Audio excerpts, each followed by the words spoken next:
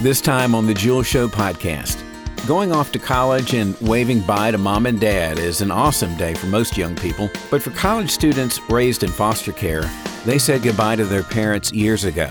Where most students have family that they can call in a pinch, foster kids aren't so lucky. That's where April Farlow and the volunteers at Lydia's place step in to help.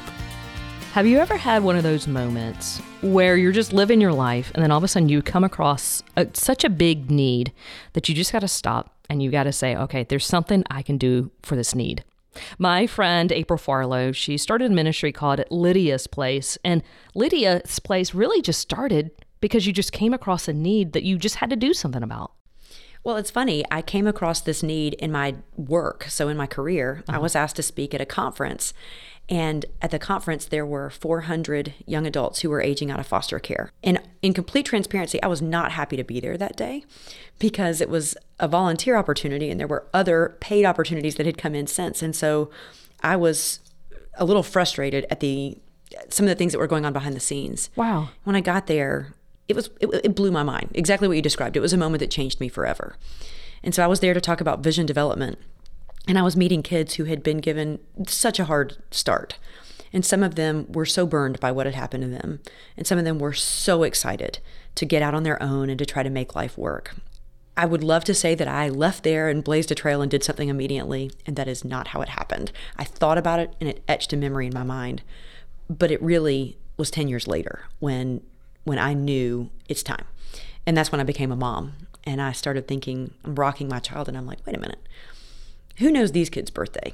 And who's worried about their food allergies? And so it took me a lot of time marinating in order to do something, but it never left my mind. But it started when you weren't even looking for it. No. God planted that seed and then he just started watering it and watering it. 10 years, I had no idea. Yeah, it was a long time. And so Lydia's Place, you all help kids who are aging out of foster care. Explain the need. Paint that picture for us. Sure. So we know that every year, approximately 400 young adults age out of foster care in Georgia. Okay. So it's important to know that that's in Georgia. Just in Georgia? Yep. Wow. Of those, we know that in a year's time, 1 in 5 will be homeless. That does not seem okay to me. Mm-mm. We also know that less than 3% of those will go on to get a bachelor's degree. We feel, those who've come alongside me in this journey, that we can help hedge the bets for these kids. That we can help step in the middle to help them figure out adulting, if you will. Sure. And tell me though, April, when a child ages out of foster care, what happens? Is it that day? I mean, what is there transitioning? Is there anything that help for them? Sure. So it's very important to paint the picture that through the Department of Family and Children's Services, these kids have awesome opportunities to stay in college, to get their college fully paid for, to really transition into an adult through the age of 21. Okay. The problem is that when I was 18, I didn't necessarily make wise decisions. And we often meet the kids after they've chosen to age out. So they have made the choice and they realize that adulting is hard and they're not able to make it on their own. So that is one way that we meet them. Another way that we end up meeting kids is that they came from a family where they weren't in state custody and perhaps they should have been. Maybe it was just a hard upbringing, a hard life, or hard financial situation. Mm-hmm. And so even if they have a family who wants to help them, they just can't. And sometimes it's not even just the financial support, it's the emotional support. Mom and dad never went to college. Mom and dad really are living paycheck to paycheck or off the system. And so they don't know how to navigate getting a career. And so they need someone to step in and help them. Mm-hmm. And I'll also say that there are awesome systems in place for these kids if they check every box and they do everything right. And I would say that we typically meet the kids who fall in the cracks. Let me give you an example of that. Mm-hmm. So we have met with kids who have gotten a scholarship to go to college, even if they've aged out of foster care, but they can't pay the application fee to get into the school. And so, which is how much? I mean, it could be $200. Yeah.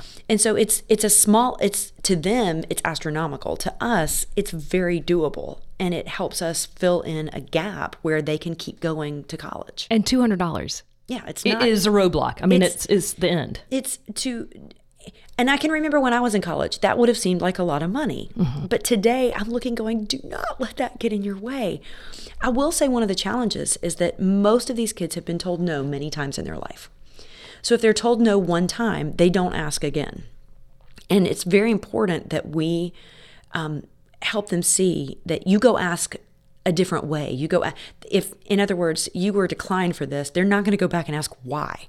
And it may be that they just checked the wrong box on something. They don't have a parent helping navigate what to do next. Those decisions. Yeah. Well, is it hard for them to is it hard for you to get them to trust you? So I would say that I've learned a lot in time. I will say one of the challenges is that we will get a call or a referral.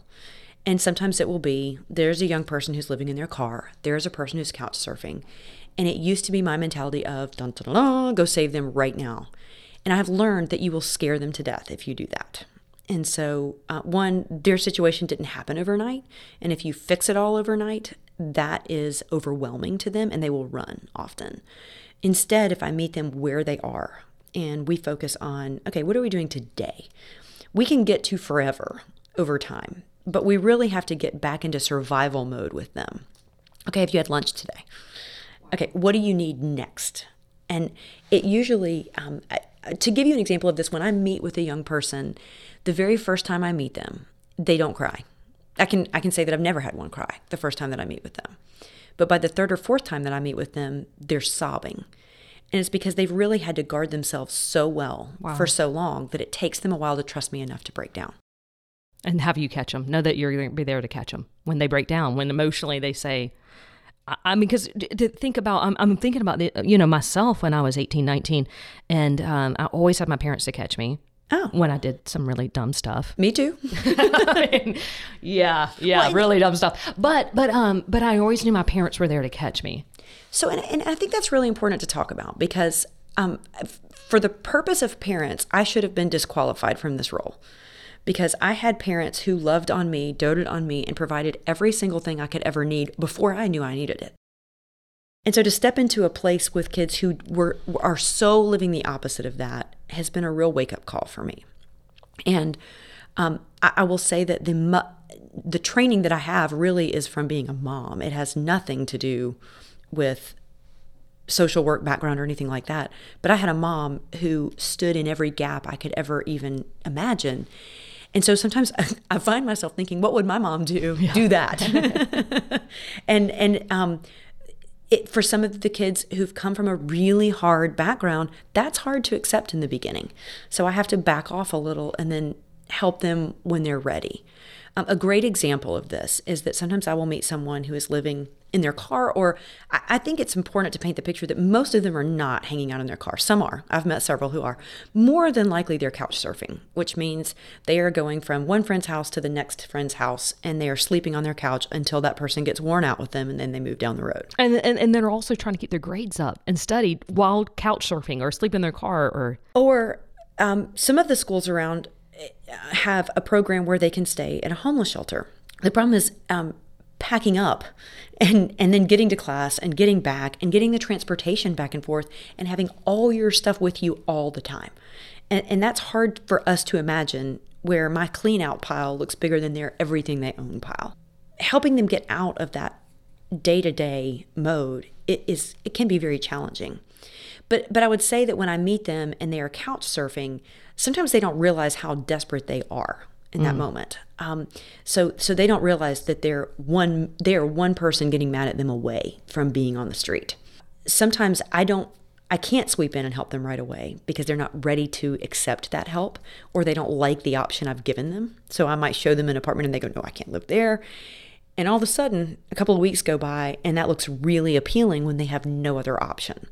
And so sometimes it's allowing them some time to come into their own and realize their needs. Mm-hmm. And I've had to get a lot more comfortable with knowing they're going to come back. I've never had one who didn't, but they come back when they need you a little bit more. And I think it's a really neat way to earn trust with them when you show up again, even though they didn't call you for a few weeks or whatever. When you say, okay, now you're ready, let's go. Yeah. And, a couple of minutes ago, you were just sharing the odds are against them. And then you just painted the picture why it's against them. Why such a small percentage graduate college? Why such a high percentage are on the streets? Well, let's also say we know the level of those who will be incarcerated is high. It makes me mad to think about that. And I have to acknowledge that as I've come to know these kids and I see what they're dealing with, the things that are getting them in trouble are often very small, but they stack up And if I were in their situation, I don't know. I was raised in a different environment. I don't know that I wouldn't have made some of the poor decisions they're making because they don't know any different. Right. And some of them are boldly being wrong, but some of them are not. Some of them are trying really hard. There's no adult speaking some truth or some knowledge or helping or... No, survival is a mentality. It is something that some of them have gotten so used to that they tell a little lie and a little lie. And the reason they're doing that is because that's how they've survived. And when they come to a place they realize they don't have to do that anymore, it's very eye-opening for them, but it can also be a little bit uncomfortable. Yeah. So the ministry is called Lydia's Place. Tell everybody how you came up with that name. Sure. So biblically, Lydia is known in the Bible to have said, if you believe me to be a follower of Jesus Christ, come into my house and stay. And I'm big on that. And I think it's very important within Lydia's Place to know that we do not require the kids that we serve to believe what we believe. We hold our volunteers and our team accountable to behaving in a way that represents our love for Jesus Christ. That does not mean that the kids have to. But to go further than that, Lydia's Place is named after my great-grandmother. So right around the same time that I was determining that this is a need that I want to step into, my grandmother, Berlin Worley, was in hospice care and was dying. And on the very last time that I would go to visit her, I was kind of the daughter she never had. And I literally went in to tell her it was okay to go. And as I was sitting next to her bed, I said, I promise you. And I looked at the picture of her mother. I said, I will tell her story. And her name was Lydia. And Lydia is someone, her mother, who in the 20s was a single mom. That's pretty hard in itself. Yeah. And she had a tiny house with a little bit of land, and she would take people in as they needed a place to stay. And then over time, she built a second house and then a third.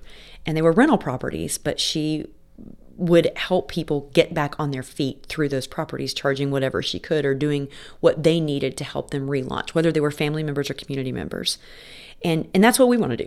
We want to step in. We want to house people when they can't, when they don't have a place to live. We want to love them when they don't have anybody to step in. And we want to represent what Lydia Height did and also biblically what Lydia did. Wow.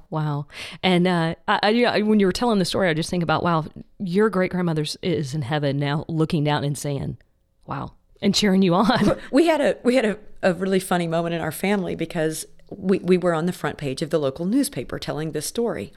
And underneath was the president and all these other things. And I was like, would she have ever imagined in her wildest imagination that here her name would be on the front page of the newspaper?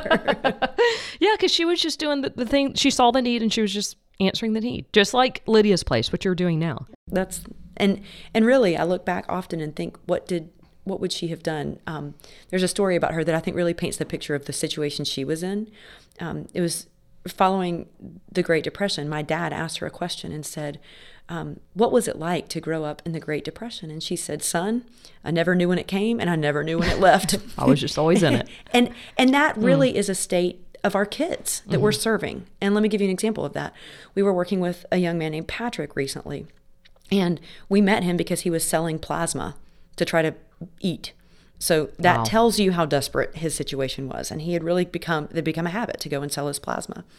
And when we started introducing him to people around the community who could help him, he was meeting with Paul, who works with Lydia's Place in operations now. And he said, I'm just having a hard time having any hope that these people will actually come through. And I think that's one of the biggest things that we strive to do. And that is to give someone hope that you can believe again, that you can try again, that you can face these odds one more time, and that we will catch you. Wow. Well, and you've done some partnership. One is Habitat for Humanity that's giving more options. Yes, I would say it's my most exciting partnership right now. I'm super excited about it. It's also neat. My husband and I did a prayer. It was a devotional called Draw the Circle. And I drew a circle years ago that said, someday I want to work with Habitat for Humanity. This was through the Lydia's Place process. And today, to see what we're doing is just amazing to see how God is answering that prayer. We have been able to, so Athens area Habitat for Humanity is pretty unique in that they do rental properties as well. And so right now we have students who are living in their rental apartments. But what we realized is these students often have unique needs as opposed to some of the others that they serve. They need the community around them. They need help. And we need to be able to house them immediately. And there's a wait list for their properties. And so we have partnered with Habitat for Humanity to build out or renovate a quadruplex, which is 4 apartments, 2 bedrooms each. They each have a kitchen and a living room as well, where they will be on standby at all times. So when we get a student, we don't have to say, go back in your car or go back to the couch. Instead, we can say, tonight, here's a place where you can stay. And so we're thrilled to be able to offer that. Wow. Well, and you know what? This is, if you can just help them just a little bit, their life, their future, graduate from college and get a job. I mean, like the future is unlimited. Yeah, I think it's really important to paint the picture of how fast this can all happen. So and let me give you an example. I was working with a girl at Kennesaw State University recently, and I got the phone call from her from the ICU of the hospital. And she said she had applied for a scholarship and we had not gotten back to her yet whether or not she would receive the scholarship. And she called me and she said, I just need to know if I'm going to get the scholarship. And she said, because my rent is due and I'm in the ICU and I can't pay my rent. And she had multiple seizures. She said, if I can't pay my rent, I can't pay my medical bills, but also, or the medical bills had helped kind of contribute to this problem.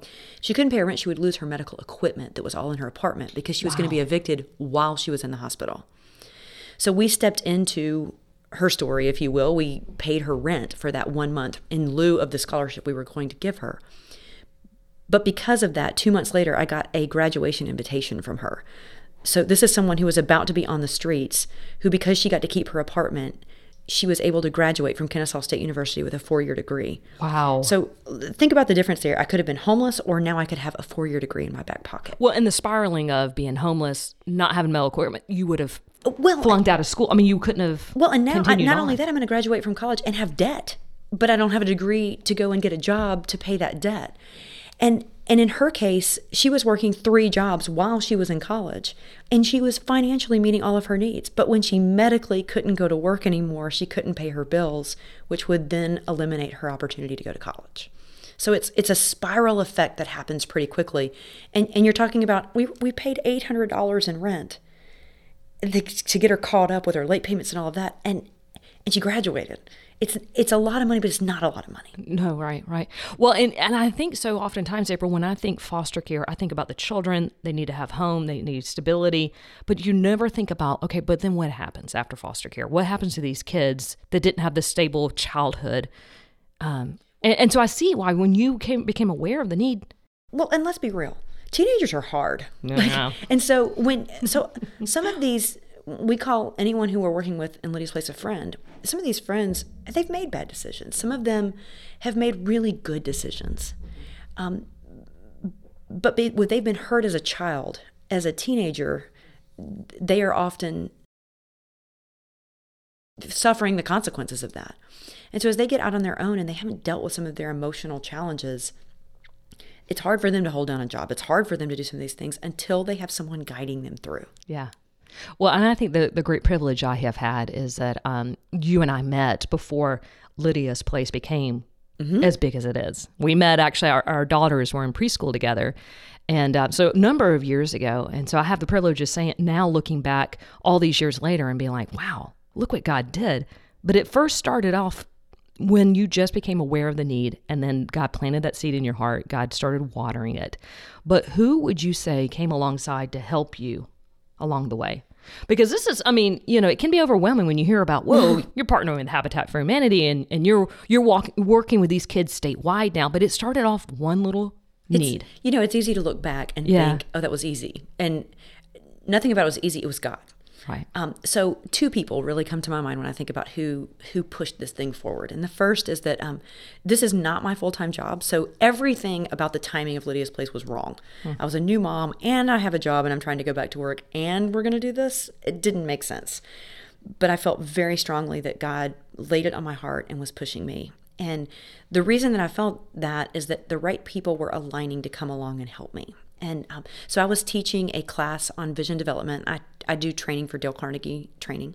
And near my house, it was kind of a welcome back to work. We're going to let you teach a class close to home.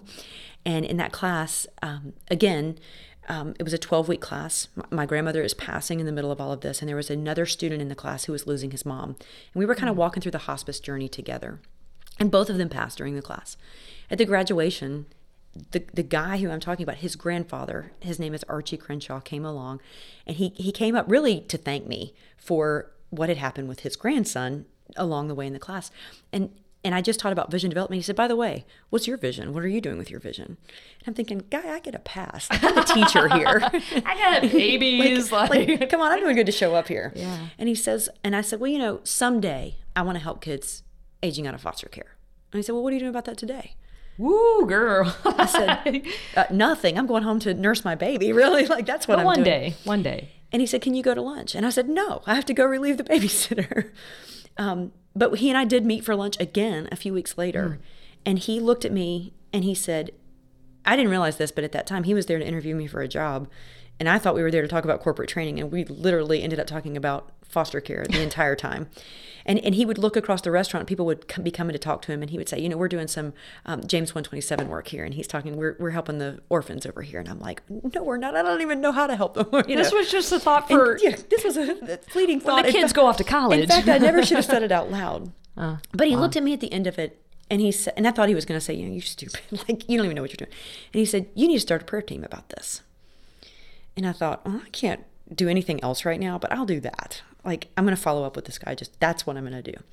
And I will say the corporate trainer in me did come through in the prayer team, because I emailed him and followed up with my outline of what we would be praying through. And I'm sure that was kind of surprising at the same time. We did start a prayer team. I specifically went looking for girls who were not my close friends. Although some of them were my close friends, I was really looking for people who were passionate about foster care.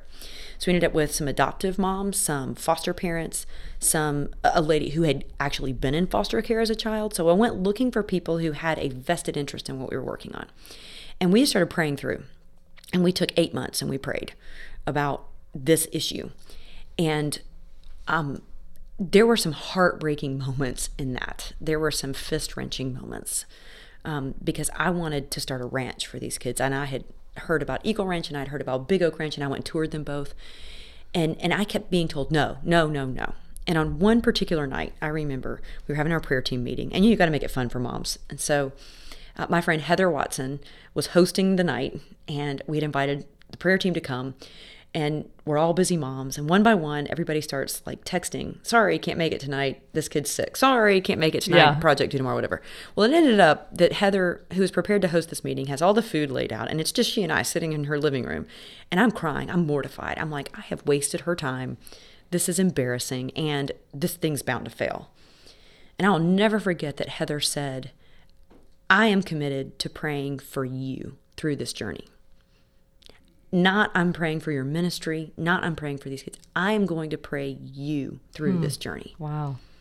And it was a moment that for me will ever change the way that you help people, because it doesn't have to be that you're the front runner in it. She said, I'm going to be behind the scenes.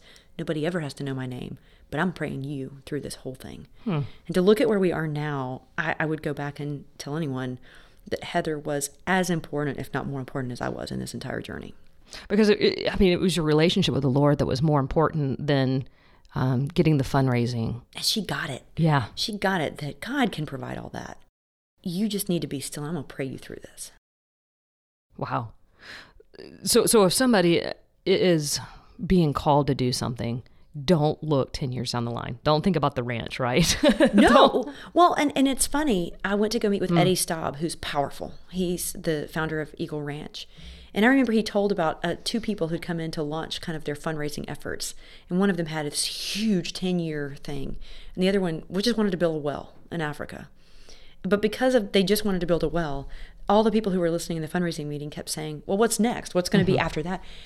And he said, the guy who just wanted to build the well got the money. And he said, but it's because people knew an immediate next step.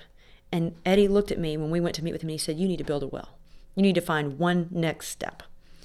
And our first step became baskets that we provide for the kids who are aging out of foster care, and they make it to college. But did you ever think about the fact that they made it? They got a scholarship, or they got the funding through Department of Family and Children's Services or through the state But they don't have sheets on their dorm bed. And that's embarrassing. And that's real life. I mean, that's what's going on. That's very real. And they won't tell on themselves either. It's usually their roommate who's calling and saying, hey, I have a roommate who doesn't have anything in their dorm room. Can you help? And so we started with these baskets. It was Archie's daughter. I was sitting at a women's lunch, and they said, what's your next step going to be with Lydia's place? And I said, well, next year, we're going to start these baskets. And Sissy Watson, she put her hand on the table, and she said, next year. And I remember I said, because there's no way we could get it done this year. And Sissy put her fist down on the table, and she said, no way we could do it this year. She said, that's not the God I serve. And wow, I'm thinking, really? Again, we've got to move this fast. And yet she was right. In our very first year, we got 60 baskets. We spread them around the state of Georgia through the foster and homeless liaisons, who are all on Georgia campuses for colleges. So they identify the students, we provide the basket. And since then, we've grown tremendously in being able to get the baskets out to these liaisons. And we provide more than just baskets now. So we're doing, before it was just kind of like immediate dorm essentials. Now we're doing the, getting the pillow and the comforter and the backpack and the school supplies, so that someone doesn't look like they piece together their look for college. When they're walking in and they're intimidated, they look like I'm basically registered when I went to college, like for all the things that matched. We now have community groups or businesses or people who come together and say, we're going to take on this one student. And they don't know them, but they say, this is going to be a male student who's going to the University of Georgia, or this is going to be a male student who's going to Kennesaw. And they make it all match, and they make it all look like mom and dad prepped them to go to school.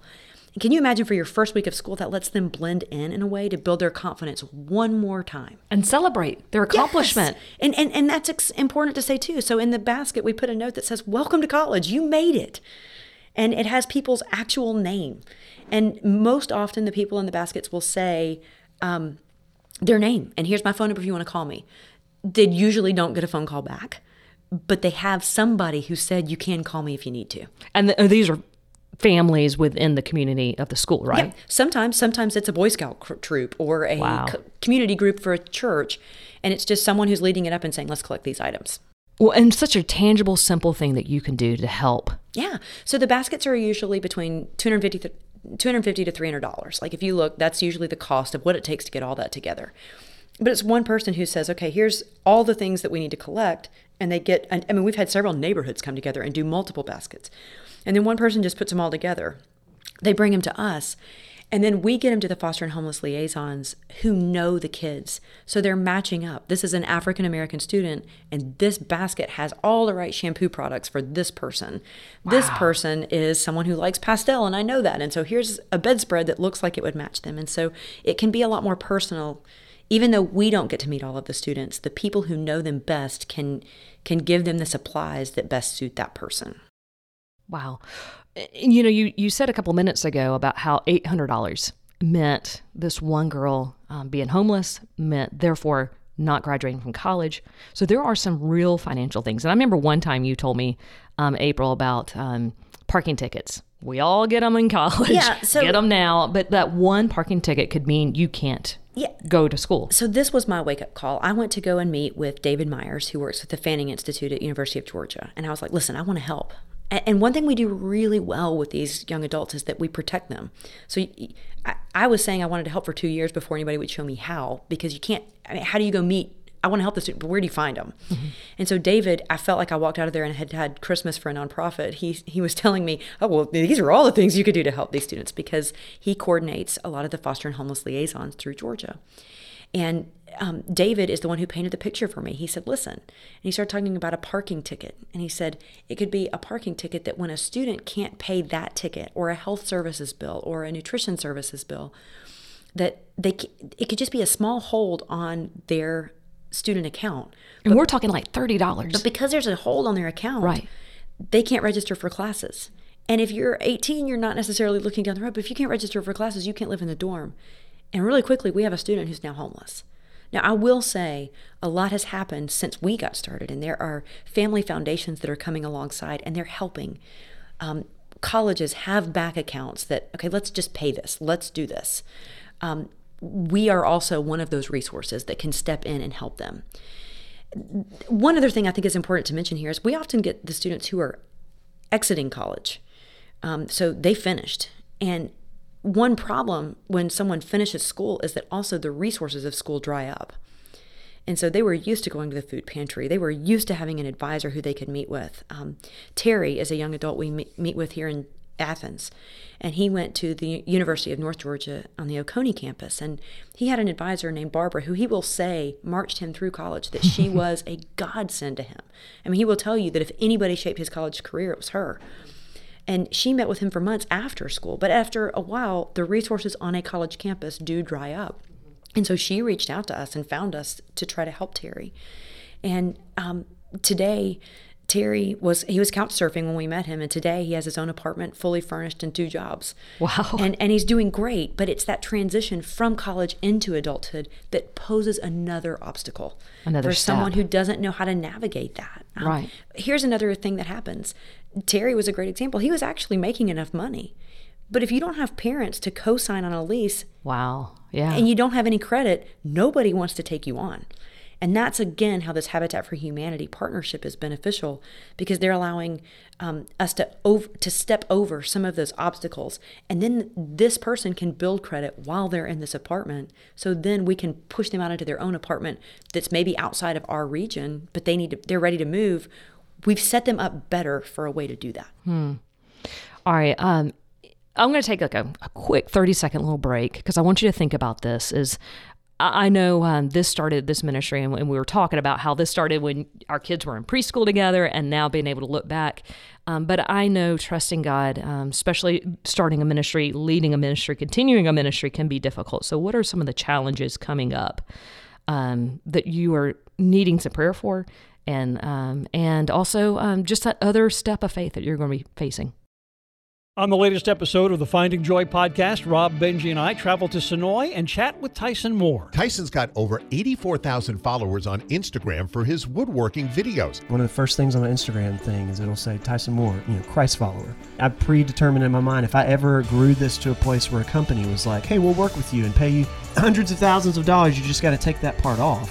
It's just non-negotiable. It's not going to happen. Yeah, right. Find it under the On Air tab at thejoyfm.com or anywhere you subscribe to find podcasts. So we're learning about Lydia's Place. This is a ministry that helps kids who are aging out of foster care. April Farlow is a founder, and you started this ministry because you saw the need. And the timing was absolutely terrible, right? Yes. You were starting back at work. You had a baby. You were busy. But that doesn't stop God. And if you ever waited for the right time, I would assume to say even today probably wasn't a great time to start this ministry. No, but if God had shown me what this ministry would become, I probably would have said no back then. But it grew really fast. And it's amazing how God just shows you just a little bit, and so you can handle it. If he'd shown me everything from the beginning, I couldn't have. But you said earlier in this interview, it was your prayer team. And it was having prayer warriors, surrounding yourself with them that would pray you through all the challenges that you're going to face. And I'm sure you could list them all off and say, this, and this. This is what my prayer team prayed me through. What is the next challenge that your prayer partners are praying you through? I think our constant prayer is, how do we help these kids best? How do we find them? How do we identify them and really get closer to them and meet their needs? So that is our ongoing, always prayer. A next huge prayer is that I, in my own prayer life, I did a class called Mission Increase, and it was life-changing for me through this journey. And one of the things you had to do was a soul care plan, and it was taking care of yourself before you could take care of your ministry. Because you can't give from an empty cup, And so it was a big awareness for me that I've been called to start Lydia's Place, but I am not necessarily cared to run the day-to-day operations of it, because my skill set has been strong to start it. I feel like I've done a good job, but I feel like there's great opportunity for us to do repeatable processes to grow. And we are in a huge growth time, or it's a great place for us to be growing. And so we have teams of people now who are coming in and helping us get to those next steps, and praying that we keep a very clear vision and that we keep very clear what God wants us to be doing next is of the utmost importance to us. So what is that going to look like then for you? It looks like, well, let's just say, as Lydia's Place started, every one of these kids' numbers were in my cell phone. It looks like spreading. I can't handle them all, and so it's now having volunteers. Because it's statewide now. Yeah, it's having volunteers step in. It's having an intake process. Letting go. It's huge about letting go. and it allows me to get back to the part of the ministry that I love, and that is meeting for lunch and helping and meeting with the students and having our team prayerfully consider how do we do this in a repeatable fashion so that we can move and spread out. Well, and I can see when I asked that question and you were answering it, that this is your baby. This is something you saw from the very beginning. And so just take a step back and say, okay, this is where I'm gifted. This is where I'm not. I'm going to trust God.